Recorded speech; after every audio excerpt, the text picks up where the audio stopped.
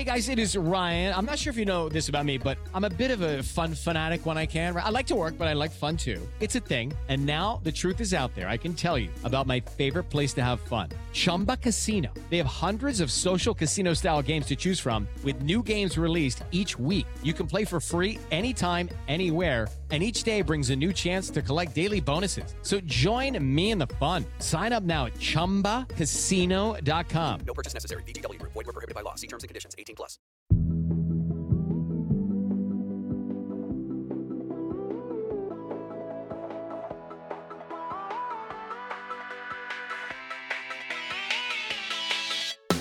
Hi, I'm Rachel Hampton. And I'm Candace Lim. And you're listening to ICYMI.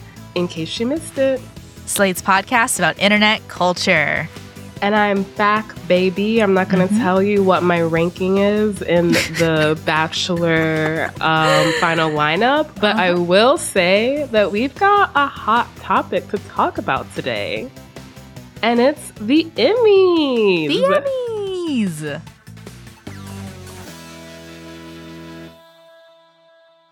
This week, the TV Academy announced the nominees for the 71st Emmy Awards. So this is stuff like Outstanding Lead Actor in a Drama Series, Writing, Directing, and also Best Commercial.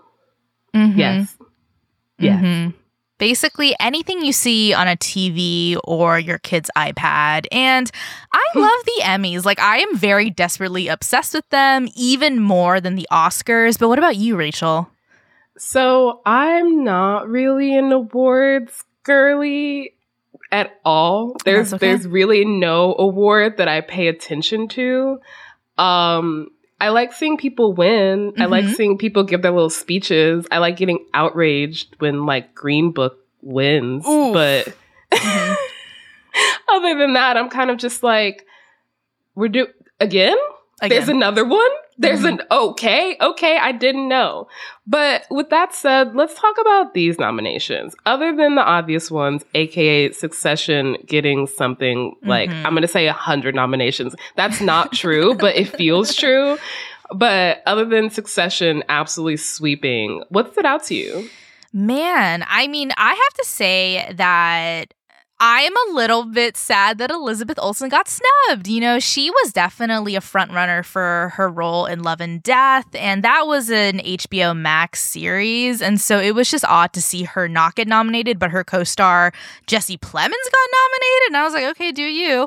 And here's the thing. I am Jury Duty Hive. I cannot believe that James Marsden of Sonic the Hedgehog fame got nominated for Outstanding Supporting Actor in a Comedy Series. Like, it is insane to me that they snuck him in. You know what? Good for you.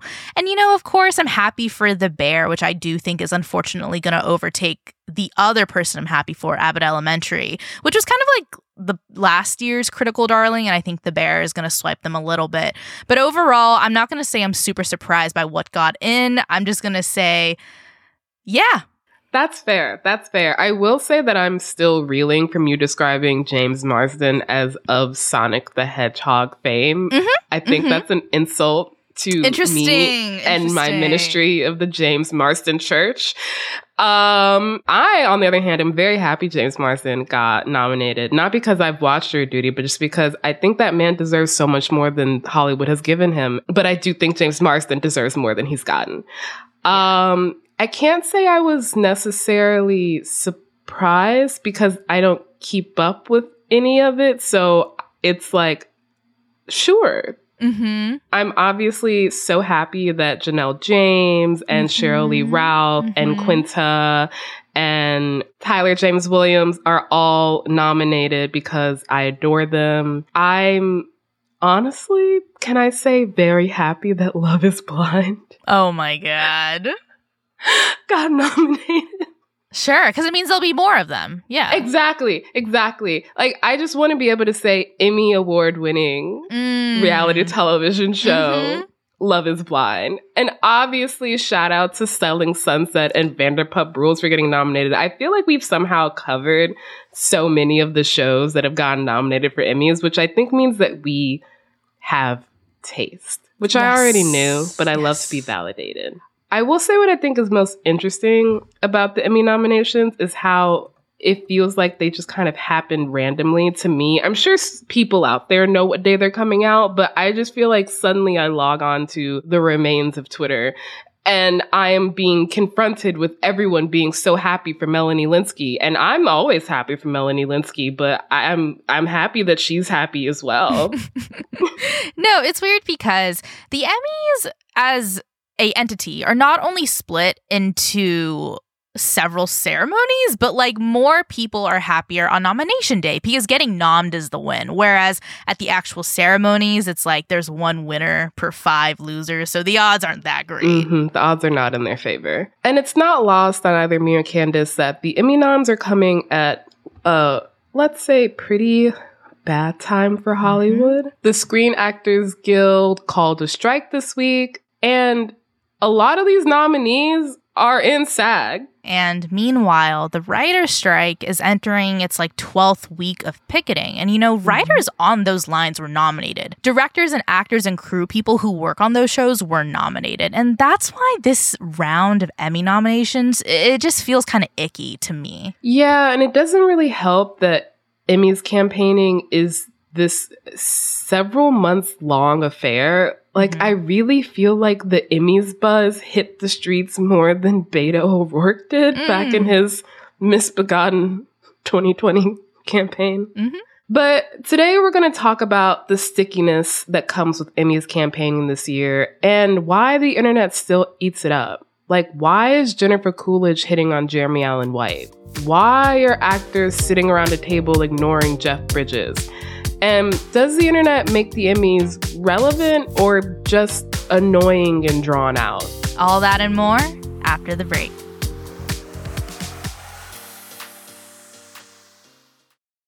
Tired of not being able to get a hold of anyone when you have questions about your credit card? With 24/7 US-based live customer service from Discover, everyone has the option to talk to a real person anytime, day or night. Yes, you heard that right. You can talk to a human on the Discover customer service team anytime. So the next time you have a question about your credit card, call 1-800-DISCOVER to get the service you deserve. Limitations apply. See terms at discover.com/creditcard. Hey, it's Kaylee Cuoco for Priceline. Ready to go to your happy place for a happy price? Well, why didn't you say so? Just download the Priceline app right now and save up to 60% on hotels. So whether it's Cousin Kevin's Kazoo Concert in Kansas City, go Kevin, or Becky's Bachelorette Bash in Bermuda, you never have to miss a trip ever again. So download the Priceline app today. Your savings are waiting. Go to your happy place for a happy price. Go to your happy price, Priceline. Hey listeners, hope you're enjoying today's show. If this is your first time listening, then welcome. We're thrilled to have you here. In case you missed it, our show comes out twice a week on Wednesdays and Saturdays. So make sure you never miss an episode, like this past Wednesdays on Spill, Keke Palmer, and Jonah Hill. And we're back to talk about Emmy nominations and how much the internet can make or break a campaign. Now, something to note that I found out is that the Emmys are usually in September. But this year, because of the writer's strike, they're considering pushing it back to November or even January. That feels like a big deal. Candace, as, the Emmy scholar here, is it a big deal?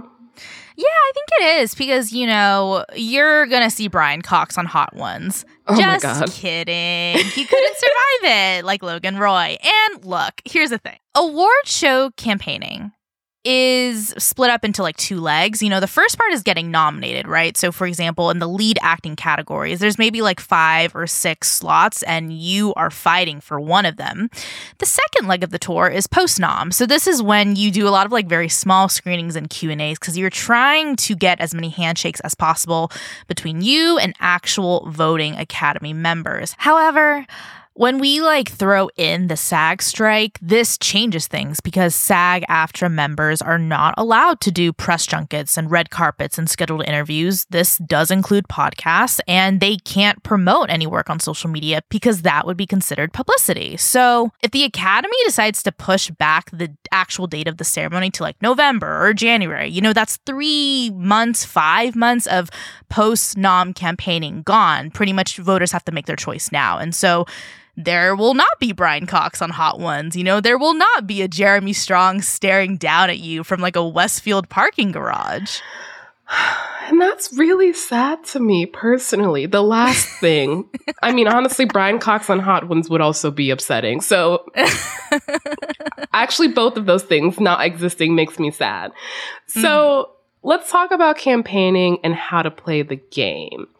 I think some of the most obvious Emmys campaigning that I actually recognize as Emmys campaigning comes from those actors on actors or Hollywood Reporter roundtables, right? Yeah. Where the actors basically sit in a weird kind of grayscale room and talk about how good they were in Dahmer or something.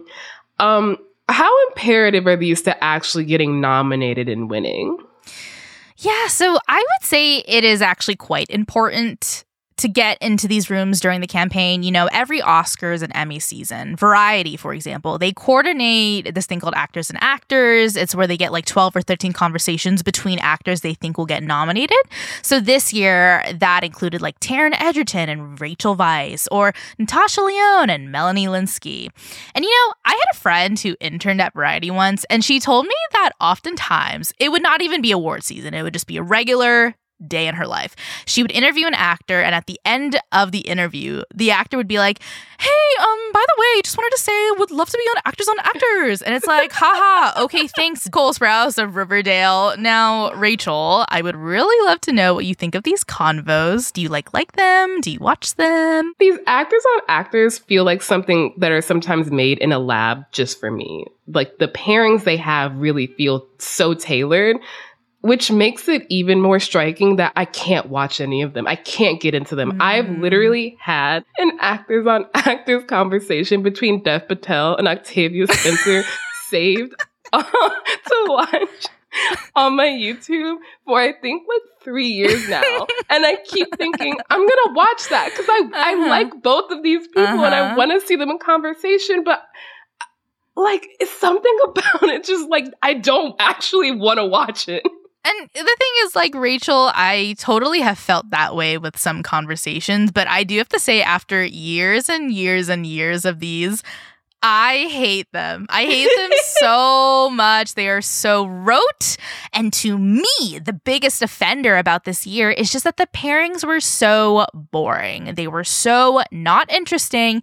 And unfortunately, I'm about to come at two people who, I love, but I have some notes, which is that I think Pedro Pascal and Stephen Yeun being paired together for Actors on Actors was so boring. And it was so obvious because, they were both in apocalyptic shows. They're actors of color. They're not competing in the same category. So, of course, they'll play nice. And to me, I was just this is too obvious, but I can't tell if it's me being oh, that's what my brain would have done, or it's that I'm oh, I wish you had done something crazy like Pedro Pascal and Harrison Ford. That would have been fun too.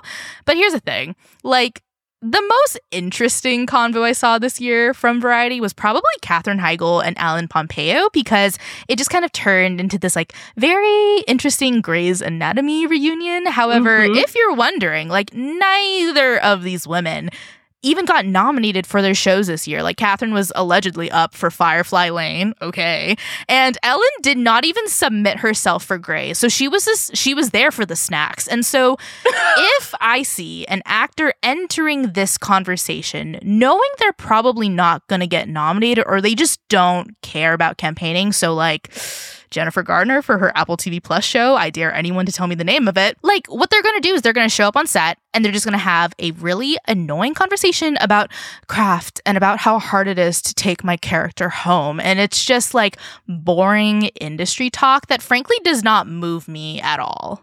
Yeah, I really think one of the lesser admitted things about Hollywood is that listening to actors talk about acting to other actors is actually very boring. I don't care. The only person I care about hearing talk about their craft is unfortunately Jeremy Strong saying the word dramaturgical.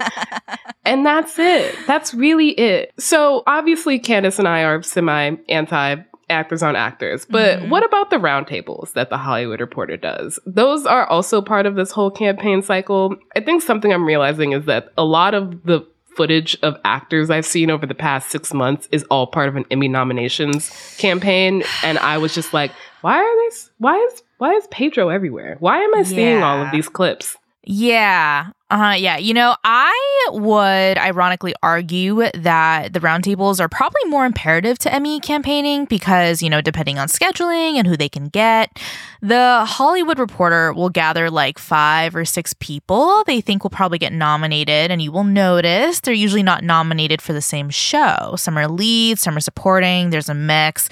And full disclosure, I used to intern at the Hollywood Reporter, but basically, to me, this is kind of like the Hollywood Reporter saying, hey, here's our slate for who we think will be nominated. And unfortunately, I do think that the TV Academy's voting body does look at these roundtables, or they look at Scott Feinberg's forecast or Gold Derby's predictions. And, you know, sometimes they'll like throw in a random person who was probably just available that day for the roundtables. But most of the time, I do feel like they get maybe like 4 out of 6 nominations right per table. I would love to be the random person just thrown in. That sounds so fun. Yeah. But I have a question for those of us in the audience, in the recording room, who don't know, who is Scott Feinberg and what is a Gold Derby? So Scott Feinberg, he is an awards editor for the Hollywood Reporter, and every award season he does this thing called like Feinberg's forecast, where he just kind of like maps out his very own predictions of who will get nominated, who will win, blah, blah, blah, blah.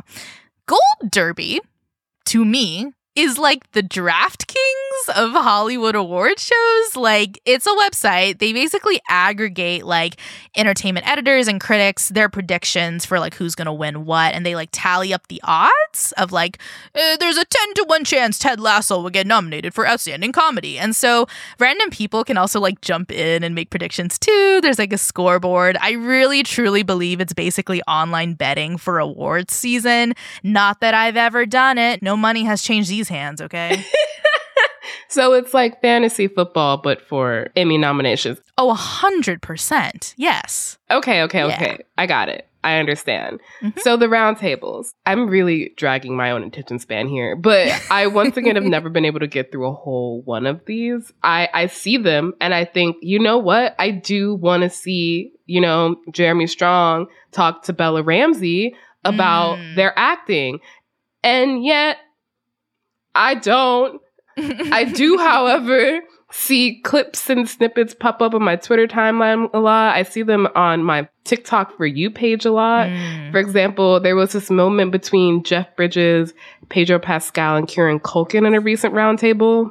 Are you a daddy? I'm not a daddy. And I'm not gonna be a daddy. I'm a daddy. Nobody likes my daddy part. Or I think one I remember is like Jeremy Allen White, Jennifer Coolidge. They did an Actors on Actors together. And there was like this clip of Jeremy talking about how his hairstylist, Allie, would have this like candle with Jennifer's face on it. And he would stare at it every single day. I rigged that because I've had a crush on you. And I asked Allie, I sent that candle to her. You just sent it in there so I could be staring at it for the setup. Good. But you see, like, there is this low-level flirting here, but it's unabashed, and they're doing it for the camera. Like, this is part of Emmy campaigning, and part of it is making it seem like you're fun, and you're charming, and you're, like, cool to work with, aka someone you would vote for class president. And this stuff, it sounds stupid, and it seems trivial, but it worked, because both of these people are nominated for Emmys this year, and they're actually, like, front runners in their category. It's giving that part in, I'm so sorry to do this, but that part in Hamilton where they're like, I could grab a beer with him. Yeah. Something you brought up that I truly did not fully put together until we started talking about this episode is that basically any press by an actor in a TV show leading up to when Emmy nominations are dropped is part of an Emmys campaign. So like Pedro Pascal and Hot Ones. Yeah, let's talk about it. I mean, I would love to. We did an episode about the internet boyfriendism of Pedro Pascal, which were we right or were we right? And in March, he went on, one of the many YouTube chicken wing eating shows, this one, Hot Ones, to promote The Mandalorian. Can somebody step in here and let me bite into their flesh? Dom. Can somebody give me a cup of blood? And the thing is, this worked. It worked on me. It worked on someone in the Academy because Pedro was nominated for 3 Emmys this year. Lead actor in The Last of Us, hosting SNL, and also narrating Patagonia, a CNN documentary, which I can only assume is about Patagonia, not the brand. The land. The land. Yeah. And like, by the way, please do not ignore the fact that Pedro is nominated for hosting SNL, which guess what? Was a campaign to promote The Last of Us, which he also was nominated for. He was nominated for campaigning. And also, you don't think Hot Ones is also gunning for an Emmy nomination because they were literally nominated for a daytime Emmy last year, okay? A chicken wing eating show. And so I just think the thing I wish people knew was that every time you see a celebrity eating a chicken wing, flirting with Jeremy Allen White, like, all of this is part of a machine, and that machine is specifically set up to get you an Emmy nomination, or at least put your name in the convo, because after that, like, hopefully you win, and, maybe the next project you do, studio execs, they would be so happy to have trailers that say, like, starring, Emmy nominated, blah, blah, blah, blah, blah, blah, And the thing is, as we've said before on this podcast, in a very, let's be honest, horny way, Pedro is charm unfiltered. But I don't think it's wild to say that at the top of this year, it would have been so easy to feel like Pedro was being overexposed just because of how often I was seeing him, because of the way not only was he campaigning, but then the internet turned his campaigning into this Ouroboros of cool slutty daddy, basically. But because Pedro is Pedro, it just turned into this month-long Pedro love fest that I was obviously very here for. The way he's nailed the internet, the way he's able to command so much attention and then kind of just like fall into the background, I have to feel like that contributed to the nominations that he got this year. 100%. And so my thing about these actors on actors conversations and these roundtables is that they're really long, and there is really nothing worse than having a celebrity speak for more than 5 minutes because look at Rachel Bilson. Look at anyone who goes on Call Her Daddy. These quote unquote like must do, should do campaign stops can very quickly become internet bait to just like catch celebrities saying things they shouldn't. I will give one example. Cheryl Lee Ralph, Queen, Treasure, nominated this year for her Emmy-winning role as Barbara Howard on Abbott Elementary. We love her. However, she was on a Hollywood Reporter roundtable this year, and she was talking about like reservation dogs and their portrayal of the Native American community in Oklahoma. She used a specific term for that community, and Devery Jacobs, who stars on Reservation Dogs, said this. I want to respectfully just say that for us, we call ourselves Indians, but for other people, I would say Indigenous or Native American people. Or I say that with all the love because I respect that. And look, shout out to Cheryl Lee Ralph for acknowledging and accepting that feedback so gracefully. Bigger shout out to Devery Jacobs for saying that and bringing it up. This was like very much a scenario where things were brought up, then settled, we moved on. But genuine question. In what other circumstance would Cheryl Lee Ralph need to be talking about reservation dogs? Like, she doesn't need to, but she did just because she wanted to. And this is the thing. I think these like cross-pollination conversations, I kind of think they're a trap. I think that there are just so many avenues and opportunities for actors to like kind of shoot themselves in the foot a little bit. And let me be very clear. I think Cheryl Lee Ralph deserved her nomination. I wish Reservation Dogs was nominated more. And I do think Cheryl will win. So like this whole little snafu is just kind of a bump in the road. But it's an example. And I just want to say, I really also hate when an actor sits across from another actor and they say, I loved your show so much, it spoke to me. And I'm like, really? You want us to believe that Brian Cox watched all 6 episodes of The English starring Emily Blunt? Really? It's just like, please. Anyway, I just feel like these are the places where campaigning actors, they could go unchecked. Basically anywhere with a chair. I'm warning you guys, like a podcast, think twice, think twice. Unless it's our podcast, in which case don't think twice, accept that booking immediately. So the internet is probably one of the biggest contributors to the FYC, or for your consideration machine, because these sound bites, these clips, they go viral. And I start to care, even though I am not a voting member, nor do I really recognize why these clips are going viral. I'm just like, wow, I love Cheryl Lee Ralph. And then it's like, she's nominated for an Emmy, she should win. And those two things, not connected at all in my little brain. So what's the point of campaigning for months and months if your internet audience is not the same as your voting body? If your internet audience isn't even necessarily piecing together that all these interviews they're seeing of you are part of a bigger machine. We're going to talk about that and how the writer's strike factors into all of this after a quick break.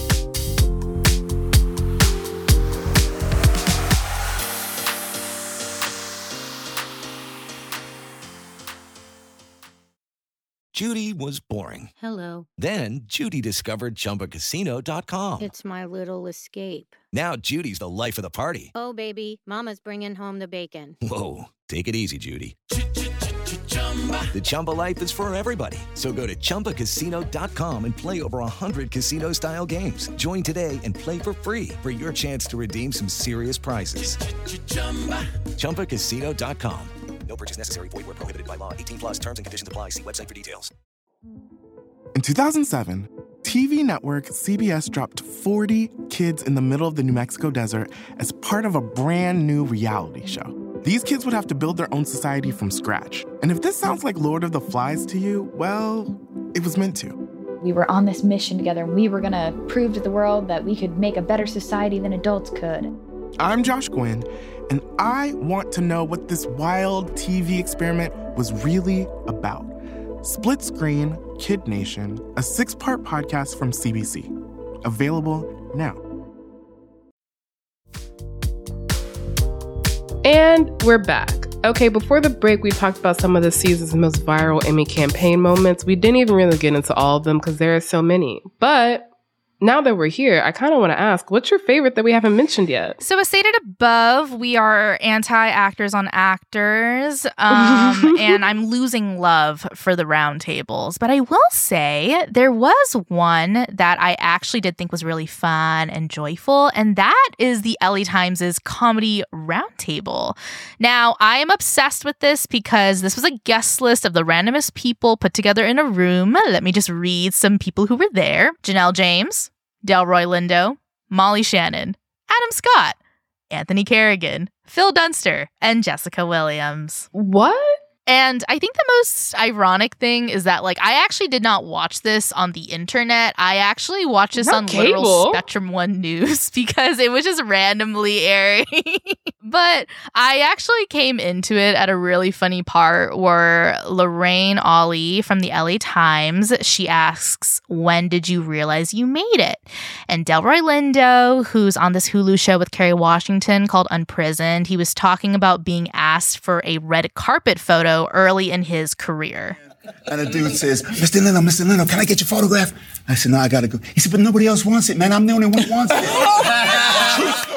And then, like, Jessica Williams jumps in with the story and Molly Shannon jumps in. Like, there's so many good nuggets here, including Adam Scott giving Delroy Lindo his flowers. Just so you know, your performance in Crooklyn, is one of the great performances. Oh my God. And it's meant so much to me. Thank you. Ever since that movie came out, opening weekend. And then there's like a part where Jessica Williams like reaches across the table and she tells Molly Shannon that she was the reason she started doing comedy. You were literally one of the first, especially when you were on, you were one of the first people that I watched that I thought, like, I watched it with my grandma. My grandma's no longer with us. When I started doing comedy, she died. And I would go and she would babysit me and she would let me stay up and I would watch you. And I thought, you have always given it 100%, and you've been just like this very fearless, very funny person for a long time. And I just think you're amazing. And you're literally you're literally just. And then like Jessica is just like crying, like a tear like literally hit the table. And I just love this roundtable because it was so random, and I could not have pulled this out of a hat. But it had that like organic chemistry, that magic, that's something that those dumb actors on actors convos don't. And to me, I have to say, like, I was watching it and it didn't feel like Emmy campaigning to me. Like, it felt like all of them just wanted to be there just to hang out, and they got me. And I mean, like, truly, where else would you hear Adam Scott tell Delroy Lindo that Crooklyn changed his life? I mean, nowhere else. That's the beauty of coordinating a roundtable as someone who has done it before. Very often the impulse is like, okay, who are the most famous people I can get in a room? Who can I get to accept this invitation for this moment, for this day? It really all comes down to scheduling a lot of the times. But the actual thing you need to be worrying about is not the names. It is the energy in the room. It's the vibe. Yes. You need to give the chemistry. You need to give room basically to breathe. You need to give room for spontaneity. You can't expect it to flow in a specific way, because the best part of a conversation is when you have something unexpected coming on. I think it's really interesting that we're talking about the Emmys this year because some shit's happening in Hollywood.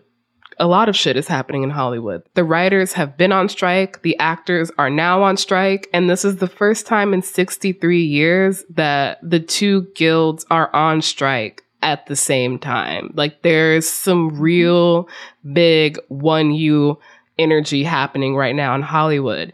And the thing is, so many great talented people in both guilds were nominated for their work this week. But the people who pay them, the people who hire them and promote them and tell them to go on Actors and these roundtables, the reason these actors are on strike and the reason that these writers are on strike is because those people who hold the coin purses are not giving them a fair deal. They're not coming to the table. They're trying to starve them out, basically. And studios are the big bad who use the Emmys to make themselves look good and feel good and make more shows and all that stuff and make you feel good about TV. I guess, Candace, as somebody who has, kept up with Emmys a lot longer than I have, how does it feel to kind of watch these nominations roll out in the middle of these negotiations between basically biggest unions in Hollywood?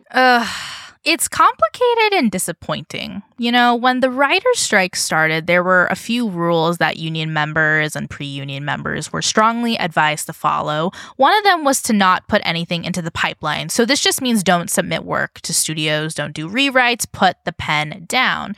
And then people started asking, okay, well, hold on. Can I go on this podcast? Can they mention my show? Can I go on this late night show in the UK? Can I do press? And then the new suggestion was that if a studio, so the big bad, Netflix, Disney, all those people, asks you to do press or do an interview with the publication, it is advised you say no, because every ticket sold, every minute streamed benefits those studios right now. And that was advice mainly for writers in the Guild, but Emmy's campaigning effectively is press. So to me, it just felt weird to watch all of these actors who are getting nominated for the words that were written by writers who are striking to just laugh with Brian Cox or chop it up with Theo James. What I wanted to do is I just wanted to scream guys, wake up. I'm not saying that you're crossing picket lines like Kim Kardashian, but I am saying that this is maybe not the best portrayal of solidarity. Mm-hmm. You're right. And simultaneously, the inverse of not doing any campaigning to basically be in solidarity with the writers before the Actors Guild went on strike is that all of your other peers in the industry are doing the roundtables. And that means that if you don't do them, you might not get nominated. or your show might not win, which means your show might not get renewed because God knows what metric streaming services use to renew shows at this point. And then you might not work until these strikes are over. And it's a really, really tough place to be in. It's a tough place. And I want to also note that it really was not that long ago when the pandemic shut down Hollywood, too. You know, effectively everyone from the top to bottom, actors to grips, they were out of work. So this merging of two union strikes, you know, it feels like whiplash, you know, like people were just starting to get back to work again. But I feel like that's kind of where my sympathy ends regarding Emmy's campaigning, because I look back at every video and every roundtable, and I'm just like, was all of this really necessary during a writer's strike and now during an Actors Guild strike? Because, you know, if you are an actor with a platform and you are like this beloved internet boyfriend, so let's say like Pedro Pascal or Jeremy Allen White, you know, you have drudged up enough goodwill and you've got this strong digital base of fans who are watching your every move. They're listening to every word you say. And I'm willing to bet that that fan base wants you to do the right thing and like support writers. Definitely. And when I think about the internet's role in Emmy campaigning, I'm curious as to how impactful you really think it is. Like, obviously, we're seeing, you know, these videos go viral. We're seeing these clips all over our feed.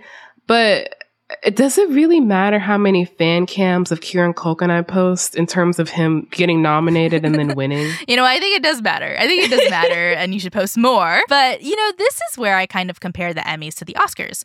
You know, Film Bro Twitter, FBT, is alive and well, and you'll notice that the Oscars historically have really often nominated and given awards to the people that Twitter does not want to give them to. As you said above, Green Book, anyone, yes. And so there is this disconnect.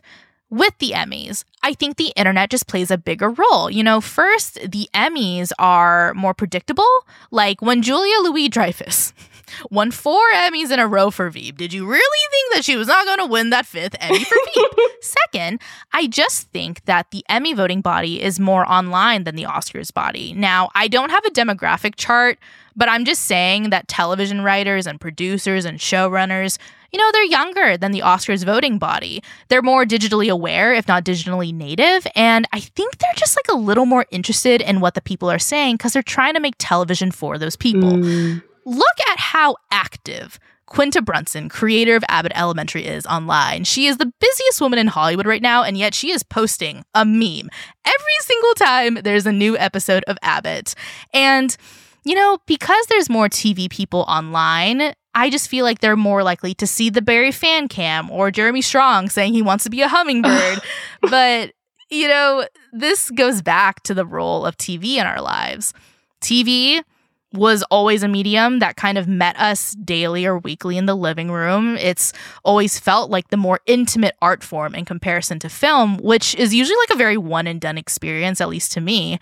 But isn't social media an even more intimate experience? It's like one that we hold and post and use in the palm of our hands. And so the internet, which brings actors and writers and industry people even closer and closer to viewers, like it bridges that gap. And so truly, I would not be surprised if a Carmi fan cam is the reason someone votes for Jeremy Allen White this year. Honestly, the fan cam creators, the edit creators, they're doing the Lord's work. They're publicists. They're publicists and should be paid as such, honestly. I mean, with everything in the ecosystem, the strikes, the noms, the fan cams, I feel like there are definitely some moments of joy in this list of nominees, even if we don't find out who won until February. I did want to ask, is there anyone that you're rooting for? I'll go first because I feel like, you know, I have much fewer categories because I really only know like 10 people who are nominated. I think the most hotly contested field at the moment is Best Leading Actor in a Drama Series because 3 of the actors in succession have been nominated. Kieran Culkin, Jeremy Strong, and Brian Cox, even though Brian Cox was in 3 episodes out of the 10 in the season, which is a very Logan Roy thing to do. Everyone's like Jeremy Strong's method. Actually, Brian Cox's method. Let's be real here. But I think it's Kieran's year. Nadira Goff said this on Slate.com. I think it's Kieran's year to win. I think he did incredibly this season. Again, having watched all 4 seasons in a span of about a month, his performance just improved so much, like year over year over year. So I'm really rooting for Kieran. And then obviously I really want my girl Janelle James to win Best Supporting Actress in a comedy series, just because I'm obsessed with her. I love her. I want her to win everything. I do too. Here's the thing. I'm with you about lead actor because unfortunately there's like pretty much only 3 places that can go. It's either Jeremy Strong repeats, Brian Cox wins it, or all 3 Succession actors split and it goes straight to Pedro Pascal, which I'm not mad about because The Last of Us was one of my favorite shows.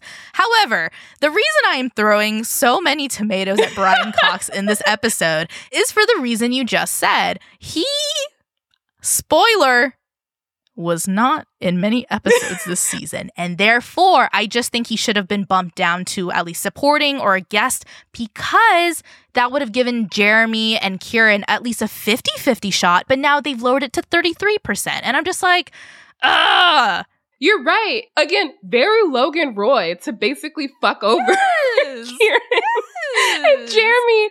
And I'm going to be honest, even though I'm not happy about it because I want Kieran to win, it does make me laugh because it feels like an extenuation of this show that just ended. Exactly. And so I will say, very good picks. Janelle James, love you. I'm with you on that.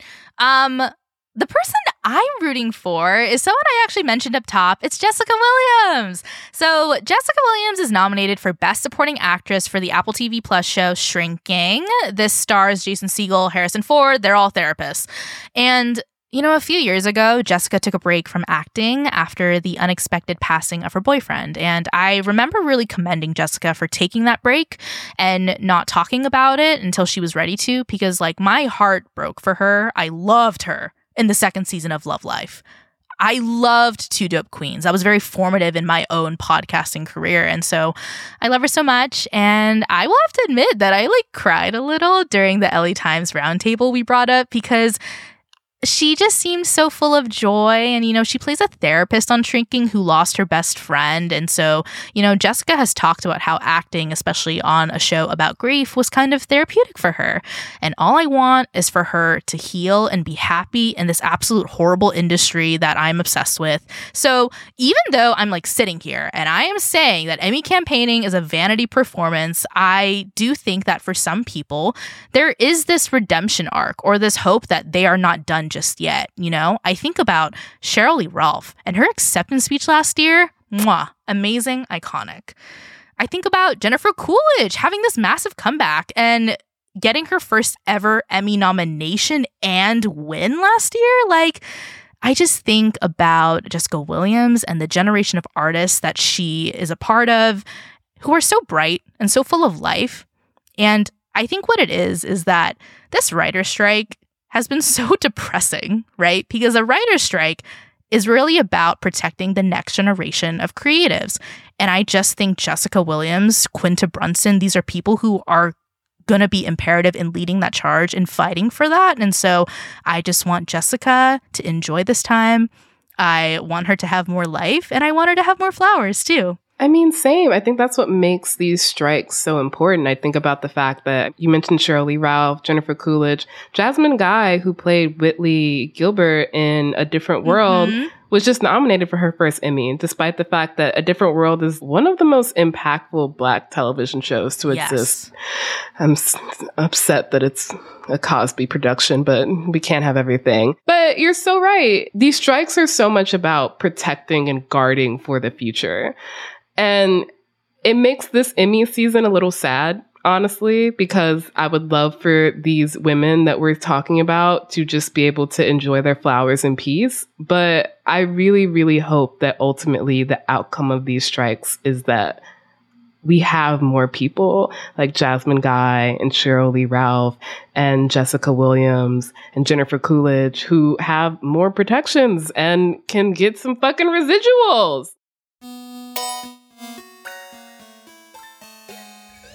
All right, that is the show. We'll be back in your feed on Wednesday, so please subscribe. It is the best way to never miss an episode. Please leave a rating and review in Apple or Spotify and tell your friends about us. Tell your striking writers and actors about us. They need something to listen to while they're on the picket line. You can follow us on Twitter at ICYMI_pod, which is also where you can DM us your questions like, why am I seeing Jennifer Coolidge and Jeremy Allen White flirting? And you can also always drop us a note at ICYMI@slate.com.